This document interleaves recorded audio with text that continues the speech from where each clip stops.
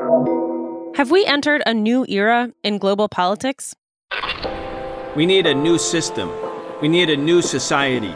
We need to demand that which may have sounded impossible even a few weeks ago, but is not only realizable, but an imperative necessity.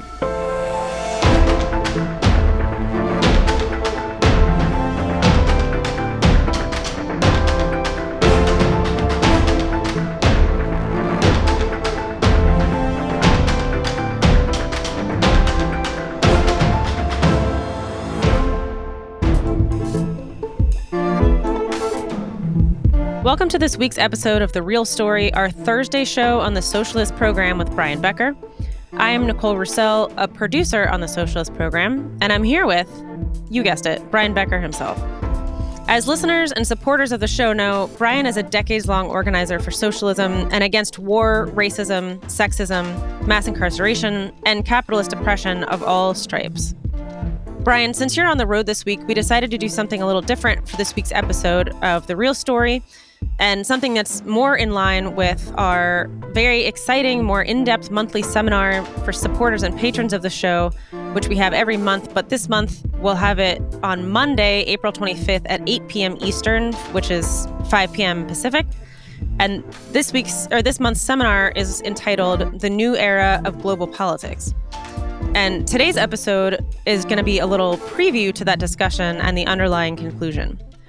And on that note, we want to encourage anyone listening, if you or someone you know, if you like or rely on this show and you're not yet a supporter of the show, please become a supporter by going to patreon.com/the Socialist Program.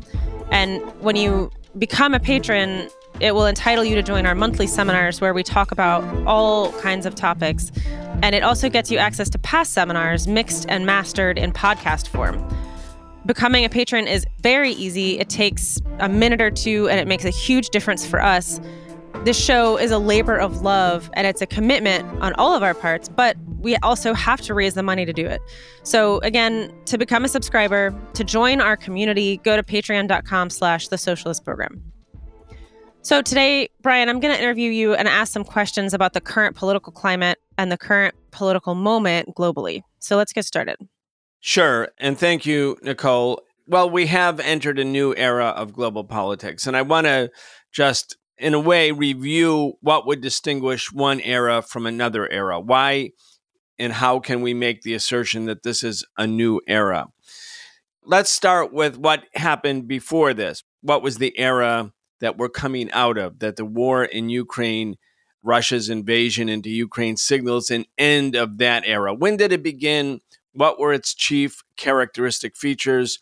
And I also want to talk about the era that preceded it, because in order to understand the current crisis in Ukraine, it's extremely important to locate where we are in global politics, but also to recognize that this place that we're in, this sort of intersection politically, is also a consequence of what came before. And especially, this is connected to the two previous eras in global politics. Right. Really great points, Brian. And I think, you've been asserting, and we've been asserting on the show, that the war in Ukraine does signal a new era in global politics. And, that's a big statement. It sounds like a big statement. It is a big statement. But notably, it's not just us saying this. It's not just the Socialist Program. It's not just you saying this. There are others who are saying much the same thing, but from an entirely different worldview. For example, Larry Fink, the CEO of BlackRock, said this explicitly on TV, and we played that clip a couple of weeks ago on our show with Vijay Prashad, but I want to play the clip again before we dive into this discussion, because I just think it's, the question of whether this is a new era in global politics is important. And I think from our analysis and from our side, it definitely is. But the fact that the CEO of BlackRock is saying the same thing is very notable. Here's the clip. You've been through 40 years of market ups, downs, crises. You're a bond trader. You created BlackRock from zero. It's $9 trillion. You've seen it all. You were in the middle of the financial crisis. How would you rate what's going on now with Russia, with inflation, with all the stuff that's going on in Europe, with I guess 2008 or any of the other ones? I think this is potentially much broader and bigger for the global world. Since 1990, the dismemberment of the Soviet Union, the world benefited from this incredible peace dividend. Absolutely. And this peace dividend created opportunities for American firms worldwide. We expanded globally. Right. We were able to expand and build and do amazing things, and as did other countries were able to do that. But also importantly, we raised the standard of living for the entire world. That peace dividend is now over. And this is a big seismic change. We now have to be much more thoughtful about geopolitical issues. I think the biggest implication for the Russian invasion to Ukraine and the response is we're all waking up to all these dependencies. Right. Europe was too dependent on Russia, oil, and gas. And every company I'm talking to right now are asking themselves, where are our other dependencies? Right. Such an important clip. And obviously, when he talks about the fact that between 1990 and 91 and now being a quote unquote peacetime or peace dividend, however he said it, I mean, that was the case that the U.S. was not threatened, but the U.S. was waging war and sanctioning and oppressing nations and countries all over the place, obviously. So we're obviously coming from different points of view, but I think the point remains that this is a new era in global politics. So, Brian, let's talk about that. Yeah, indeed. So we would agree with Larry Fink. Odd, I know. Of course, he's a leading capitalist, one of the leading capitalists, and one of the leading capitalist sort of thinkers, so to speak, thinking about world politics and the geostrategic implications of major events. But he cites 1990, 1991 in what he calls the dismemberment of the Soviet Union as the beginning of the era which he now says has come to an end. And on that, we agree with him. This is precisely the era that has now ended. And what is the era? The Soviet Union was overthrown. The government of the Soviet Union was overthrown by forces that came from within the Communist Party of the Soviet Union. Boris Yeltsin had been a primary top official inside the Communist Party of the Soviet Union. Of course, Gorbachev, who, his policies of glasnost and perestroika and reforms accelerated the internal sort of unraveling of the Soviet Union and the socialist bloc countries. I don't think Gorbachev precisely was demanding or wanting the breakup of the Soviet Union, although after the fact, he seemed to celebrate it. But Boris Yeltsin and that wing of the anti-communists who took over the Russian government and other Soviet republics at the end of the 1980s, they were the ones who collapsed the Soviet Union. They overthrew it, and they had the full support of the United States. They had the full support of NATO. They had the support of all of the European capitalist powers. In fact, there was an attempted coup d'etat against Gorbachev. It was in August 1991, an effort by some sectors of the Soviet establishment to prevent the counter-revolution from happening.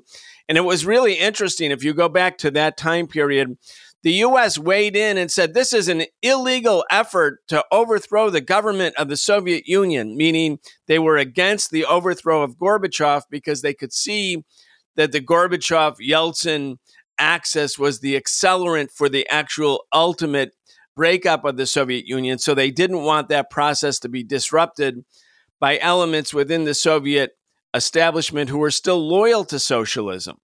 Really something when you go back and read those documents from 1990. Anyway, this ended the era of the so-called Cold War, or what we would call the global class war, an era that had in turn started in 1945, right at the very end of World War II. And at the end of World War II, the Soviet Union, which had been the sole, singular, and isolated socialist country, was now joined by socialist governments in Asia and in Europe, the governments of Eastern Europe, Central Europe by 1949, China in 1945, North Korea, North Vietnam. The Soviet Union had sort of broken out of its isolation. And by 1950, 2/5 of the world's population lived in countries whose governments were led by the Communist Party. And so you had two camps emerge after World War II. The socialist camp, led by the Soviet Union. It was the biggest, strongest economy, the biggest, strongest military within the socialist camp. And it was the anchor. And on the other side, there was the world capitalist camp, which was not only essentially, but in all ways anchored by the United States. I mean, it was the United States that came into Europe at the end of World War II and rehabilitated all of the capitalist countries whose cities were in smoldering ruins by the end of the war, by 1945. The U.S. came in with the Marshall Plan, revived those economies, revived those countries. And not only its allies, it also revived Germany and Italy. It did the same with Japan. Japan had been devastated by World War II, but the U.S. came in, occupied Japan as it did Germany. But instead of imposing Versailles-like sanctions on the defeated adversaries, the U.S. rehabilitated them. So they created a global united front of all of the capitalist countries that in World War II had been at war against each other. Now they were brought together in this united front, this unity led by the United States. And their main goal was to overthrow socialism and to stop revolutions that were led by communist and socialist forces in Asia and Africa and the Middle East and Latin America. So this was the hallmark of the so-called Cold War between 1945 and that era, which dominates world politics. And you don't have to take a deep dive. You can take a cursory look at politics in that era from 1945 and 1990. And it's completely 100% dominated by that struggle between the two camps. And domestically, in the United States, the struggle also played out with the witch hunt, the anti-communist, anti-socialist witch hunt, whereby all the people who were either in the Communist Party or openly identified with socialism were labeled as fifth column traitors operating on behalf of the socialist camp inside the United States. And during those decades, anti-communism was a dominating rule. If you were a communist, you were expelled from your job. If you were a communist, maybe you went to jail, as most of the leaders of the Communist Party did in a trial that began in 1949 and 1950. Many communists and socialists had to leave the country. They went into exile. There was the Hollywood 10 and the complete purge of Hollywood celebrities and cultural figures who identified with socialism or Marxism. There was the purge of the unions. The Communist Party led perhaps 1/3 of the unions in the United States. Communists were driven out of the unions in the late 1940s and early 1950s. That was the period, the era of global politics and its manifestation domestically that went from 1945 to 1990. Now, in 1990, when the Soviet Union collapsed, the United States was, in a way, shocked. It didn't really, not maybe at the very end, it wasn't shocked because everyone could see the collapse was coming by 1989. But certainly they would have been surprised if you had talked to American policymakers in 1981 and said, do you believe the Soviet Union and the socialist camp will disappear in 10 years? None of them would have said yes to that. They would have been very, very shocked and surprised. So this shocking, surprising, sudden development in global politics ended one era and opened the new era. And that's the era that we're now saying is basically ending with Russia's invasion of Ukraine. One of the hallmarks of this latest era between 1990 and 2022 is that the United States was able to access huge parts of the world that had previously been off limits for capitalist exploitation. American corporations and American banks were able to set up shop in the former socialist camp, the Soviet Union, Eastern and Central Europe. And of course, that coincided with the opening of China that began in the late 1970s, early 1980s, but really took off in the 1990s, where American and Western capitalist corporations were able to invest and do manufacturing, especially in China. So this huge, vast global pool of low-wage labor became accessible to capitalist corporations, most of whom were based either in Western countries or in Japan. And at the same time, Russia was so weakened by the overthrow of the Soviet Union, and China was attempting to overcome poverty and the legacy of underdevelopment as its top priority. So neither China or the Russian government in the 1990s meant to try to, or did in any way, challenge the hegemony, the domination, the global hegemony of U.S. imperialism. So there was a period of the 1990s which was characterized by a vast expanse of available low-wage labor. I mean, I'm talking about the number of workers, low-wage workers, in the hundreds of millions who are now available to be essentially exploited by Western capitalist corporations. That was a big shot in the arm for U.S. and Western capitalism. And at the same time, without any geostrategic adversaries that could block or check American domination and American military and economic designs, U.S. hegemony was basically the number one agreed upon consensus position of all factions within the U.S. ruling class foreign policy establishment. Unlike in the Cold War, where there was a struggle between what were called the doves and hawks, between those who wanted all-out confrontation with the socialist camp and those who were promoting the policy of what became known as détente or rapprochement or peaceful coexistence. There was a struggle between different factions within the U.S. imperialist establishment over the best policy during that period, 1945 to 1990. But in the era that comes next, everyone within the U.S. establishment could see American power was basically undiluted. It was not checked.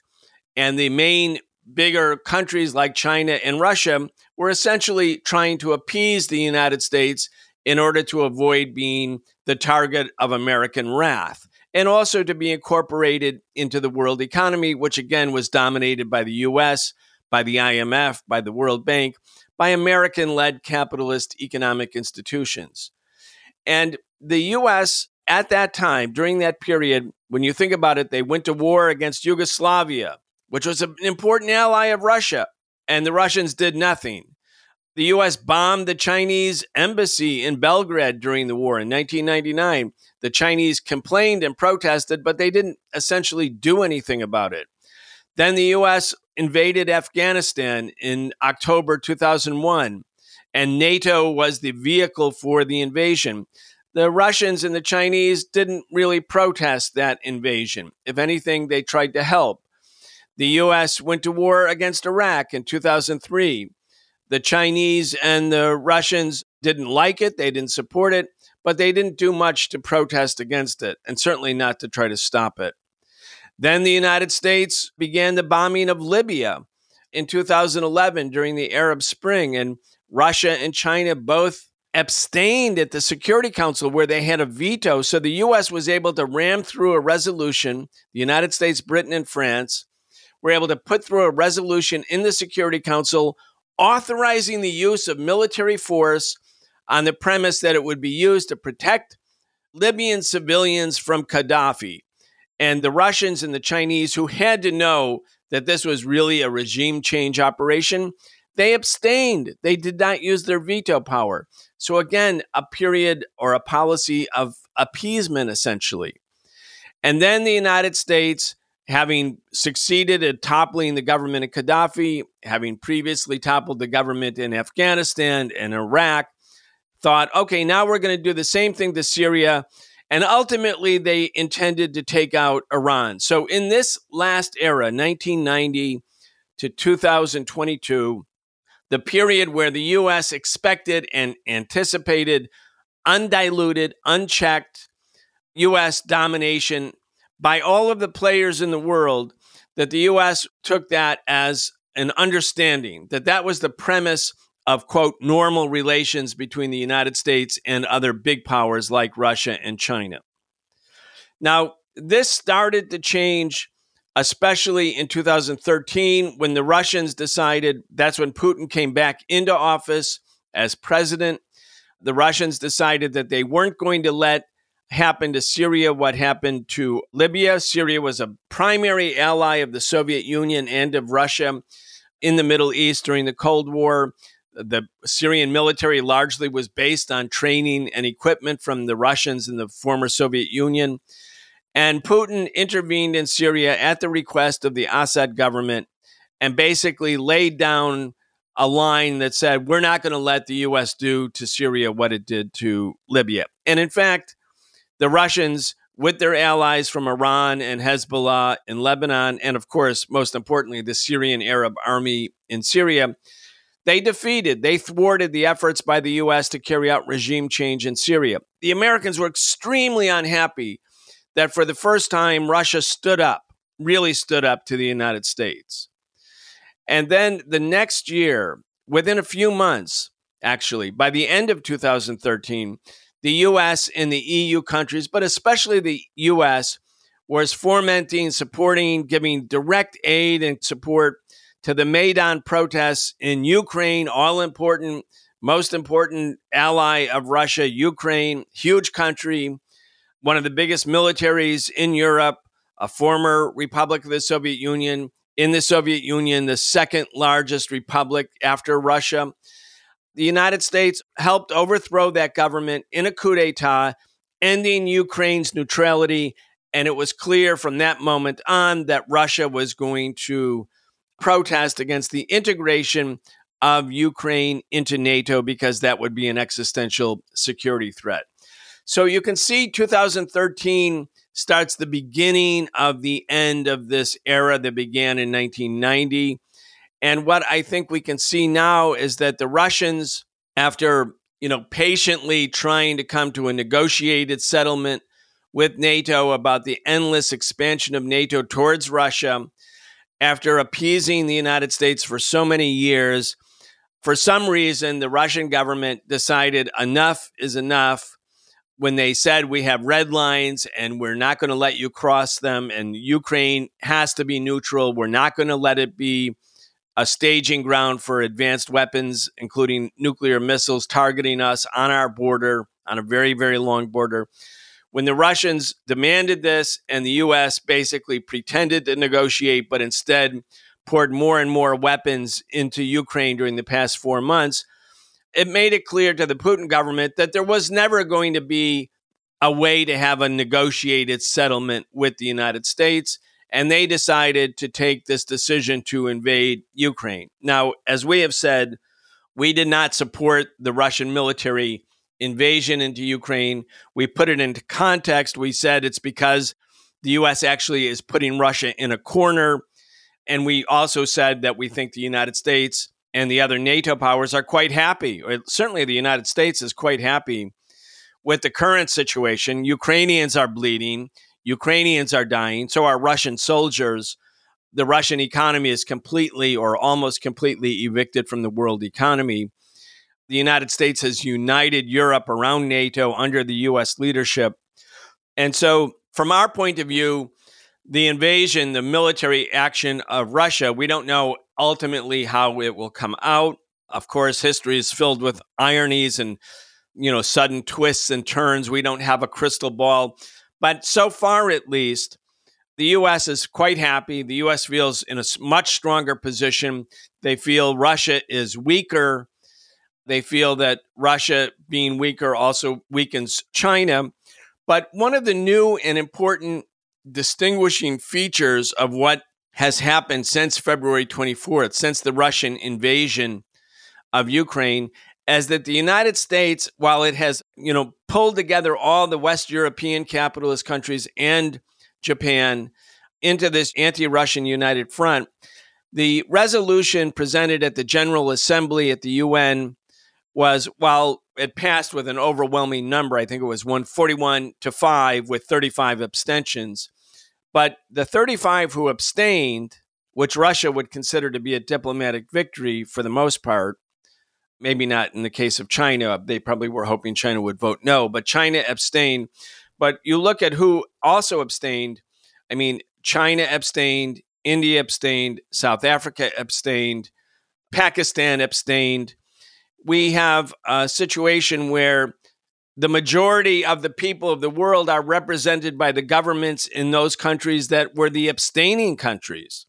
So while the U.S. has 141 votes, when you look at a map, those votes are concentrated in certain parts of the world, either the West or in the countries that are completely subservient to the West. And all of these other countries are basically establishing a position that's between the United States and Russia rather than openly joining the anti-Russia united front.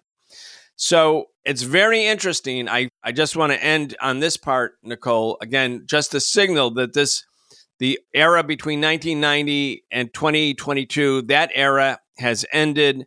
Russia's decision to break up completely with the United States to try to militarily defeat U.S. NATO plans in Ukraine, that signals the end of an era, and we don't know where the new era leads us. We don't know. We're going to talk about the different possibilities, the different variants.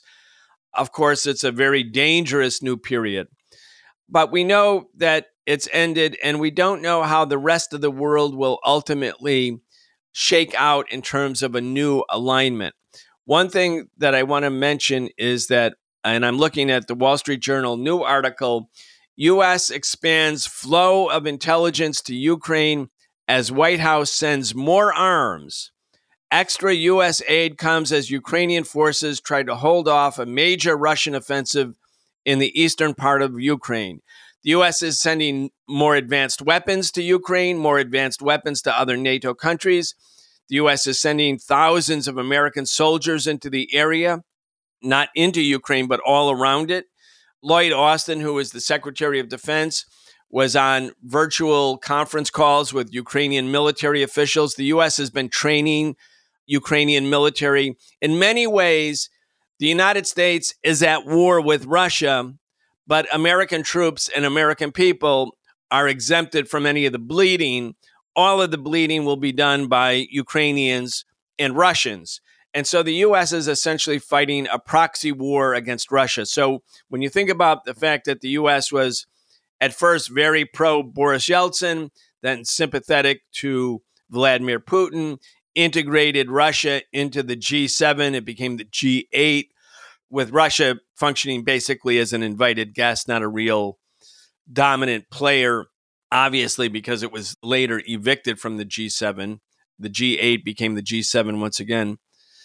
And when you think about all of that, and you can see that while the United States was essentially trying to have a normal relationship with Russia, that period of normal relations has ended. It's now all-out war against Russia.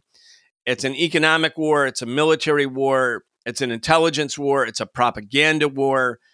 That means that that era, 1990 to 2022, has indeed come to an end. Brian, you are the co-author of a book called Imperialism in the 21st Century, Updating Lenin's Theory a Century Later. That was released and published 7 years ago. You talk about some of this analysis of the previous era in this book, but given that we are entering a new era of global politics, how would you change or amend the book's conclusions?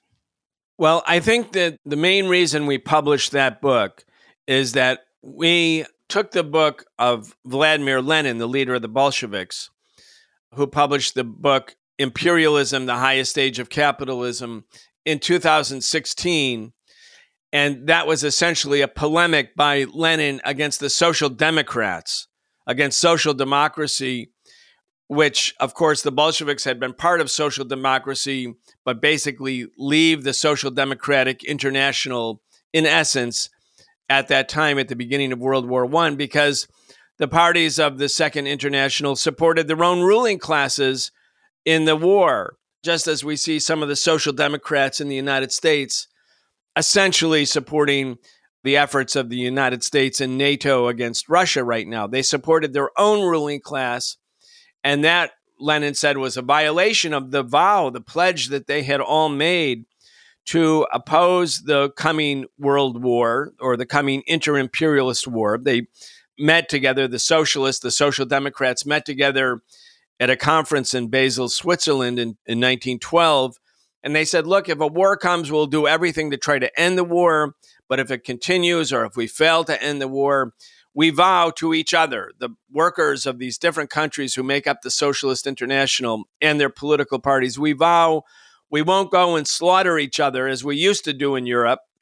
We're going to adhere to the idea that workers of the world unite, that there are no borders in the workers' struggle, that we are patriotic first and foremost to the class, to the working class, that we won't be dragooned behind the bourgeois elites of our own nationality, our own country, to go kill workers of another nationality. We're going to reject that. And we're going to, in fact, pursue a policy that they called revolutionary defeatism, which is that the socialists of every country would organize for the defeat of their own ruling class in the war, because they said our real enemies are at home. The real enemies of the working class in France or Germany or the UK or in Russia, our enemies are at home. And so we pledged to pursue a policy of international solidarity based on anti-imperialism and based on revolutionary defeatism.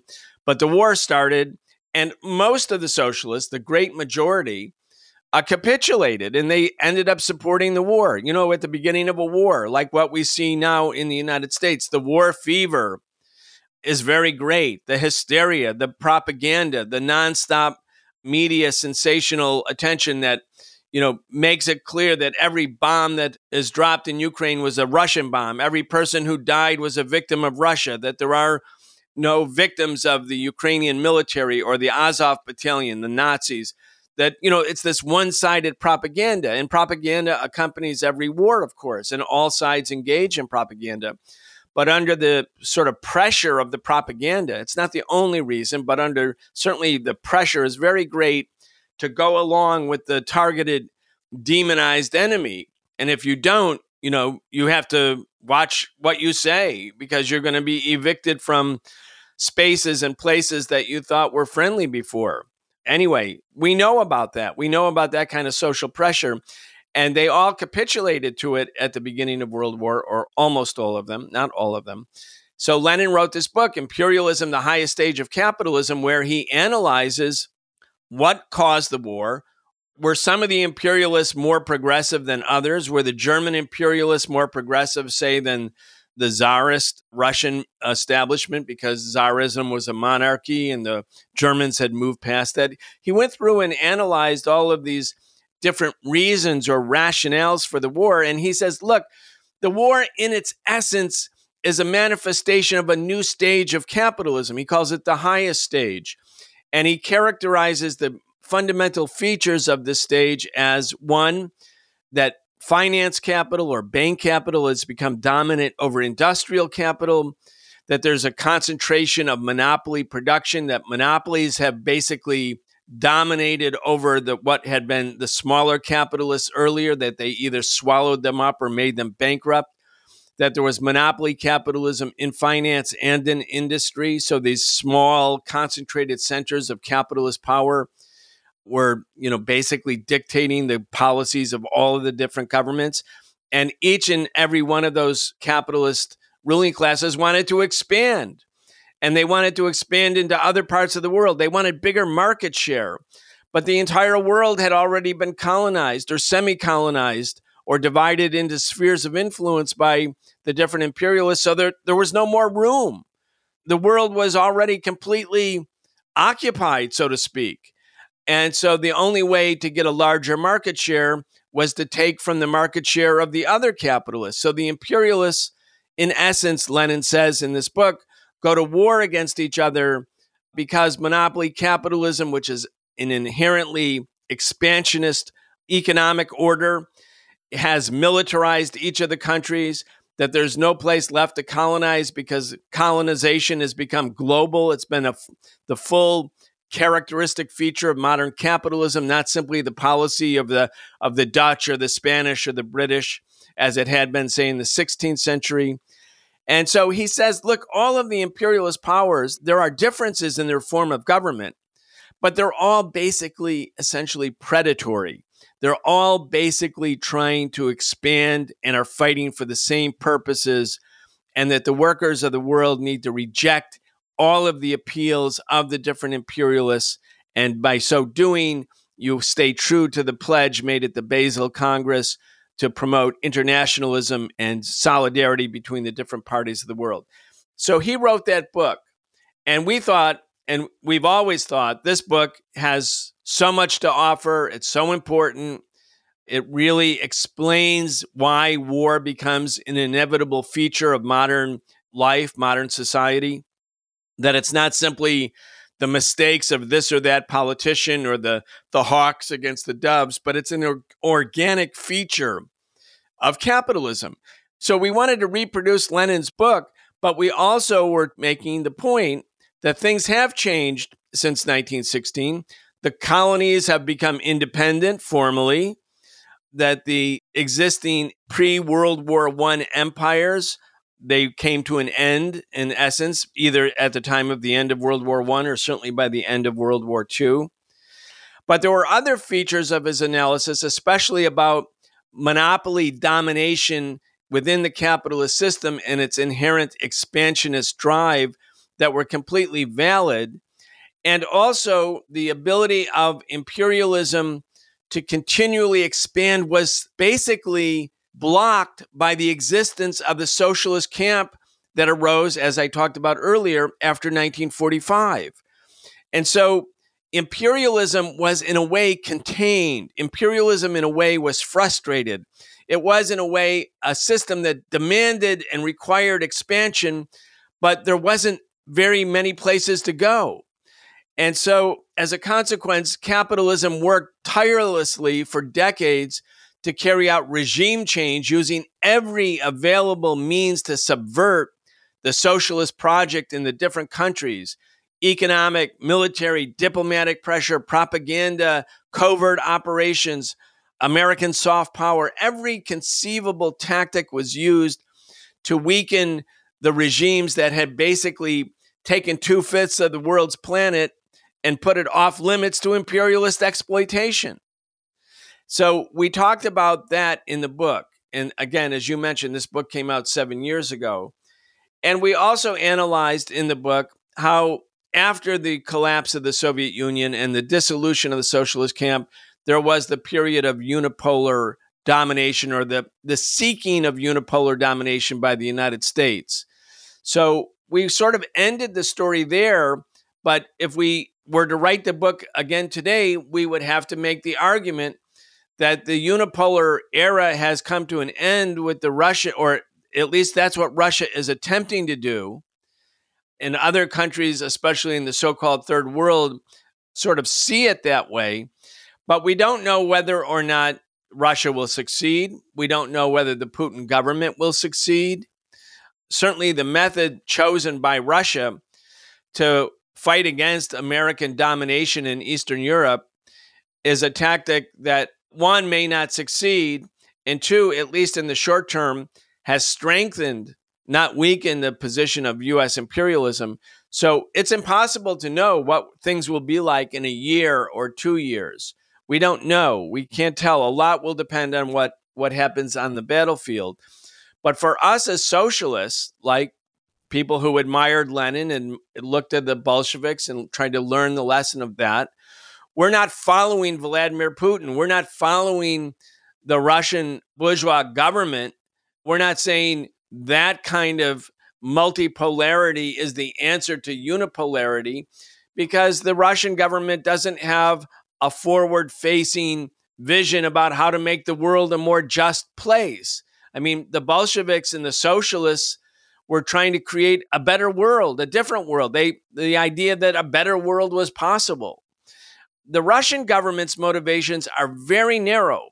They're understandable and they're legitimate in one sense, one very important sense, in that they don't want the United States and the Western imperialists to use Ukraine as a staging ground so as to contain Russia in such a way that will always make Russia very, very vulnerable to the United States at the moment, and just after the United States adopted major power conflict as its primary priority or military doctrine. That was done in 2018, where clearly the U.S. was preparing and is preparing for war with Russia and China.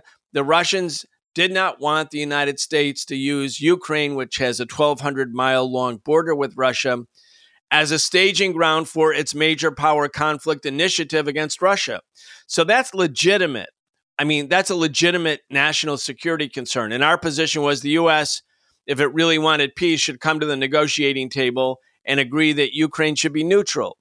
But that's different than thinking that the Russian military invasion offers some sort of war for national liberation or a better world or a newer world. No, it's a use of extreme military force to secure its borders. And we're very unhappy about it because not only is there death and destruction in Ukraine and for Russian soldiers, but it breaks up in such an important way the solidarity that had been arduously forged under very complex circumstances by the government and the political parties in the Soviet Union, including the party both in Russia and in Ukraine from the earlier epoch. So the idea that Ukrainians and Russians are shooting each other, killing each other, for socialists who look to the Soviet Union and look to the Bolsheviks earlier, that's a great tragedy. Brian, I want to pick up on a point that you just made a few minutes ago, and I want to talk about the United States behavior and the United States' role in this conflict. In 2018, Trump and the Pentagon announced a new U.S. military doctrine for the U.S., and you've made the point in the past that the Ukraine war exemplifies this new doctrine. Can you talk a little bit more about that? How does it exemplify this new doctrine? Yeah, I think that when the Pentagon announces that the war on terror, which was the official military priority and doctrine, war on terror, top priority from 2001 until 2018, suddenly is no longer the doctrine and it's replaced with major power conflict. And that comes 7 years after Obama announced the, quote, pivot to Asia, meaning directing U.S. military towards China. And after the 4 years after the U.S. staged or certainly supported and congratulated the fascist-led coup d'etat in Ukraine in 2014, that represented a fundamental decision, and it oddly didn't provoke any debate. There were no doves and hawks in all of this. Congress just went along with it. There was no debate in the media.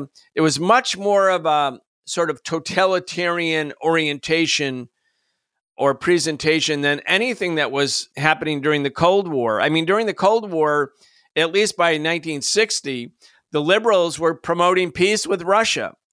Now the Pentagon says we're promoting war with Russia and China. And where were the liberals? Where were the liberals in Congress? There wasn't a peep made out of it. I mean, even the most liberal wing of the Democratic Party, Bernie Sanders or the Squad, they would talk about health care and affordable housing, but they didn't challenge this fundamentally reactionary and dangerous reorientation of foreign policy to prepare the country for major power conflict. It was kind of like, ho-hum, yeah, we're getting ready for major power conflict, which can only mean war with Russia and China. And both of those countries are nuclear powers. So it's so weird and such a sign of the death of American bourgeois liberalism that liberalism accepted this thesis by the Pentagon, by the generals, and by the military-industrial complex with barely a peep. But for Russia and for China, they heard that, they looked at that, they saw what the U.S. is then doing, both in reorganizing the military, what weapons are being purchased, what kind of war games are being fought out, the new efforts by the U.S. to create first island nations in the Pacific that could contain China, set up advanced missile sites, and all of these islands right outside of China, outside of China's territorial waters. And the U.S. was doing the same thing with the relentless move towards the east, meaning NATO's move to the east, where the U.S. basically puts U.S. military operations further and further to the east. And now it will be, and that was the plan, to put it right up on Russia's border. So the U.S. is containing Russia and containing China. And containment, as I've said a couple times recently, it's not like trying to stop necessarily someone's forward progress. It could be like trying to put somebody or an entity into a container where you can't move. You have no flexibility. You can't get out. You're in a corner or in a container. And that's what the U.S. is doing with Russia.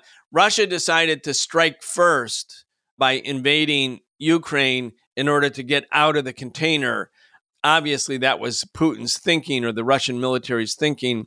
I don't know if that will turn out to be true. It doesn't appear to me to be true, but of course, we don't know what's coming.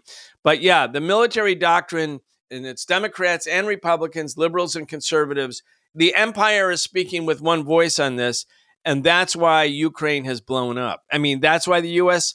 absolutely 100% refused to negotiate with Russia when Russia said, look, we mean it. We're drawing red lines. You have to acknowledge our security concerns. And the U.S. said, that's a non-starter. You can't tell us who can be in NATO. You can't tell Ukraine whether it can or cannot be in NATO. That's our decision. That's Ukraine's decision. You, Russia, you have no voice in this decision, meaning we're going to put missiles on your border. And so then Russia decides, okay, this is going to happen and we have to prevent it from happening. I think their military thinking was that Ukraine would collapse quickly and that they would have won a quick victory. Obviously, they were unprepared for the resistance, and also the fact that the United States is, I think, in all ways coordinating the Ukrainian military operation. The Ukrainians are proxies for an American war that's taking place on their territory, and it's directed against Russia. Again, Ukrainians are a pawn. Maybe despite everything you just laid out, maybe despite the intense rhetoric and the intense warmongering and the reorientation toward major power conflict by the United States, for the last 10 years or even more than that, many people on the left have argued that the United States is declining, that it's an empire in decline. Do you think that that's true? Do you think that there are elements of that are true? What's your view on that? Yes, I mean, the U.S. was obviously an empire in decline, but it was an empire in decline in the 1970s as well. You know, U.S. had lost in Vietnam, Laos, Cambodia. Revolution was sweeping Central America. The Iranian Revolution happened in 1979. There was the Afghan Revolution in 1978. The Portuguese Revolution in 74. There was a revolution in Mozambique, Guinea-Bissau, Angola. The U.S. partner, the South African apartheid regime, was starting to be defeated. You know, the U.S. looked like an empire in decline, but obviously it overcame its main adversaries and destroyed the socialist camp. And then the U.S. was no longer an empire in decline, and it began trying to exercise U.S. global hegemony. And then it started to slip into decline again, and especially because, well, for a number of reasons, there's too many to go into, but certainly getting bogged down in endless war in Afghanistan, in Iraq, in the Middle East, while China was peacefully developing its own economy, allowed China to become an alternative to America, at least for countries in the third world, for parts of Europe were being integrated into the Belt and Road Initiative. It appeared that the U.S. empire was starting to wane, but that's why I think the United States is trying to do precisely here with the endless expansion of NATO, the big increases in U.S. military budget that's put so much pressure on Russia and China, the containment policy towards China in Asia.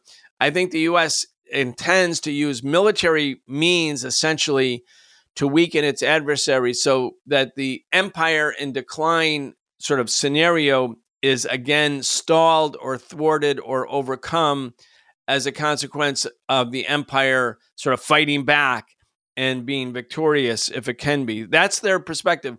An empire in decline, you know, I argue with people on the left about this, or I have for many years. I said, it's basically a passive position for the left to take. It doesn't mean anything. If an empire is in decline, it could be in decline for 50 years or 30 years, but it also has nuclear weapons. It has immense capacity. If we want to end the empire, we have to have revolutionary change in America. And that instead of just hoping that there's some geostrategic weakening of U.S. imperialism, we have to understand the biggest danger to U.S. imperialism would be the worker struggle and the struggle of the people in the United States. And that's always been true for the past decade. So we have to build that socialist movement, that anti-war movement, that workers movement. But we can't do it by simply fighting on domestic issues. When you live in a country which is the belly of the beast, the center of world imperialism, and imperialist propaganda has such an impact on political consciousness among the middle class, the working class, the very poor, I mean, all sectors of society. In order to be a vibrant, robust socialist movement, you also have to contend with imperialist chauvinism and racism and propaganda, and you have to do battle with it. Bourgeois propaganda, whether it's at home or on the global front, can't be defeated by itself. It has to be defeated in the battle of ideas by our movement. And so I think that, I have great optimism that the movements, the many, many, many progressive and radical and potentially revolutionary movements in the United States will come again quickly, because they keep coming one after another, and they're becoming more socialist. But we also have to recognize that we can't be opportunist and pretend that we can be socialists on the home front and social imperialists on the global front. Brian, let's talk about the home front, because as you're saying, it is so inextricably linked. Amazon workers are unionizing right now against all odds, that incredible victory that we saw in Staten Island. Starbucks workers are also unionizing all over the country, and these union fights are popping up in Starbucks shops all over the country. But there has been a decline in the strength of the unions in the United States for the past 3 decades or more. Is this new movement that we're seeing with Amazon and Starbucks, does this indicate that the trajectory is shifting? U.S. workers have suffered a dismantling of workers' rights. Is a new fight back movement on the horizon? Is that what we're seeing? And while you're talking about that, what are the prospects, as you just hinted at, what are the actual prospects, in your opinion, for the socialist movement here in the belly of the beast, as you call it, of world capitalism? Yeah, I do think that the workers' movement is clearly on the upswing. Everything starts in small ways. From small acorns grow great oaks. But you can clearly see the revitalization of the labor movement. The Amazon victory in Staten Island, it was so unexpected and it was so unusual because it didn't even come from any of the major unions who are well-resourced. It was a truly grassroots effort. I mean, I'm sure the bosses want to say that's just an anomaly, but this is how change happens in society and throughout history. Unexpected developments come from below. And hopefully they are not simply an anomaly. They are an indicator, a harbinger of what else is going on and what else is very possible. I definitely think the workers' movement in the United States is going to grow. And I think it's a key point of strategic location for socialists. It always has been. The proletarian or working class movement and the merger of that movement with socialism is, in fact, the essence of revolutionary politics. And I think that one of the noteworthy elements of this process is that U.S. capitalism expanded a great deal into Eastern Europe, into Central Europe, into Russia, of course, into China. Globalization was basically the export of jobs to other places. So American workers were basically had a gun to their head by the bosses who said, oh, you want to unionize? Well, we can shut this factory down and go to Mexico. Oh, you want to have higher wages? Well, we can just leave here and go to a low-wage country. So there was this race to the bottom. Globalization for the proletariat was a race to the bottom. I mean, we're for the globalization of international solidarity and the promotion of global working class solidarity from the first international to the second to the third international. All of these internationals were, featured the idea of global solidarity by the working class, that workers of the world can and must unite. But what's happened is that the bosses took advantage of this expansion of the territory on the globe available for capitalist exploitation and drove wages down. And so there was a race to the bottom. But now the new era where there's obviously the U.S. is trying to decouple economically from China. The U.S. is now basically evicting Russia from the world economy. At the same time as it is very much incorporating Eastern and Central Europe, countries that were formerly socialist, both into an American military alliance, but also basically into an important part of the global economy, especially for low-wage work. that hasn't gone away. That's not over. But we can see that the world situation is changing. To end where we started, Nicole, Larry Fink said, the collapse and the dismemberment of the Soviet Union, the world's largest socialist country, was a great thing for us, meaning for the capitalists, and that you could then export businesses and hire workers at low wages in all these different countries of the world after the people's basic social insurance programs had been ripped up, the programs they depended on. Free healthcare, affordable housing, free childcare, free education, a guaranteed job, which meant no more unemployment. These were the hallmark features of these societies. They were ripped to shreds by the capitalist counter-revolution in the case of Russia. And so the imperialists thought, wow, this is globalization. It's great. Look, we can export jobs where we can pay workers 1/10 of what we pay U.S. workers, but we expatriate all the profits. So the profits come back not to the countries where the people are doing the work. The profits come back to us, to Wall Street bankers, and to the captains of industry, to the billionaires. That was a great period, Larry Fink said, and now it's come to an end. And it's very serious, he said, and we don't know where it's going. Well, we agree with him. It's coming to an end. There are many things that are on the agenda for the socialist movement. We have to be anti-imperialist first and foremost. We can't go along with the demonizing propaganda campaigns of the American imperialists. That doesn't mean we have to support the Russian government's military intervention invasion into Ukraine, but we have to expose imperialism's role in this. It's not acceptable to join the chorus and ignore the role, to fundamentally ignore the role of U.S. imperialism. U.S. workers have to understand that the government that speaks in their name, the so-called American government, the so-called U.S. government, they're responsible for the war in Ukraine. They wanted it to happen. It is happening. They're happy about it, and they're happy about expanding the U.S. military budget. At the same time, they're saying, look, we just don't have the money for expanded Medicaid. We just don't have the money for affordable health care or affordable housing. These monies just aren't available to us, while they're going to actually, over the next few years, double the U.S. military budget to make it, 20 or 30 times larger than the next country in line. By the way, the United States military budget dwarfs Russia's military budget. The United States spends $800 billion each year on war, on defense, so to speak.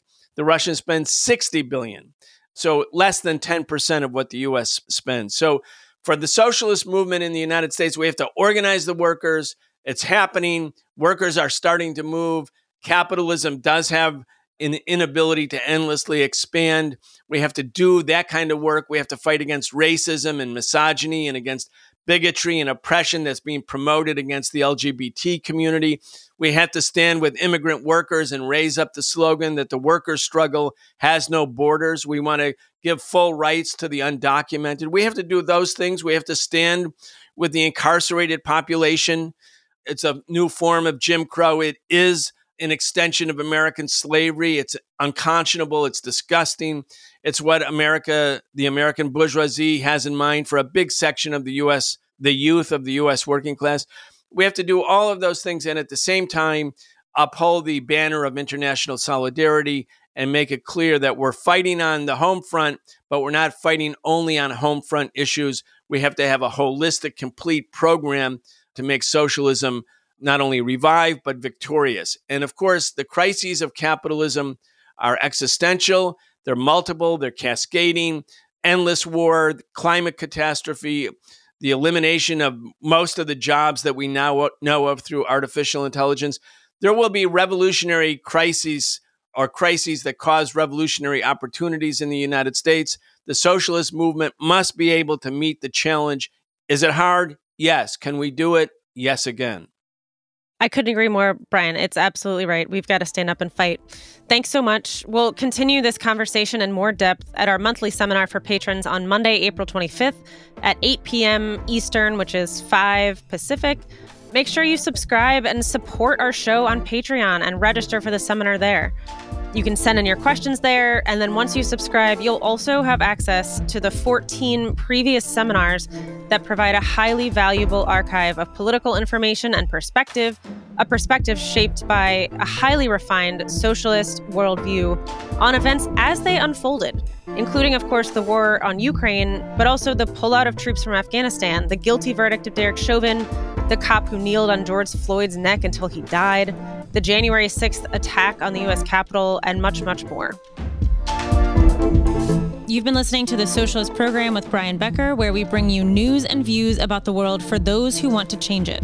If you enjoyed the show, subscribe on your favorite podcast app and follow us on Facebook, Twitter, and Instagram, and watch video episodes of our in-depth show, The Real Story, every Wednesday at 7 p.m. Eastern on YouTube with our partner Breakthrough News. We can only continue our work bringing you high-quality news, analysis, and history with the support of our listeners. Connect with us and become a patron at patreon.com/The Socialist Program and receive an invitation to participate in an exclusive monthly seminar with Brian Becker.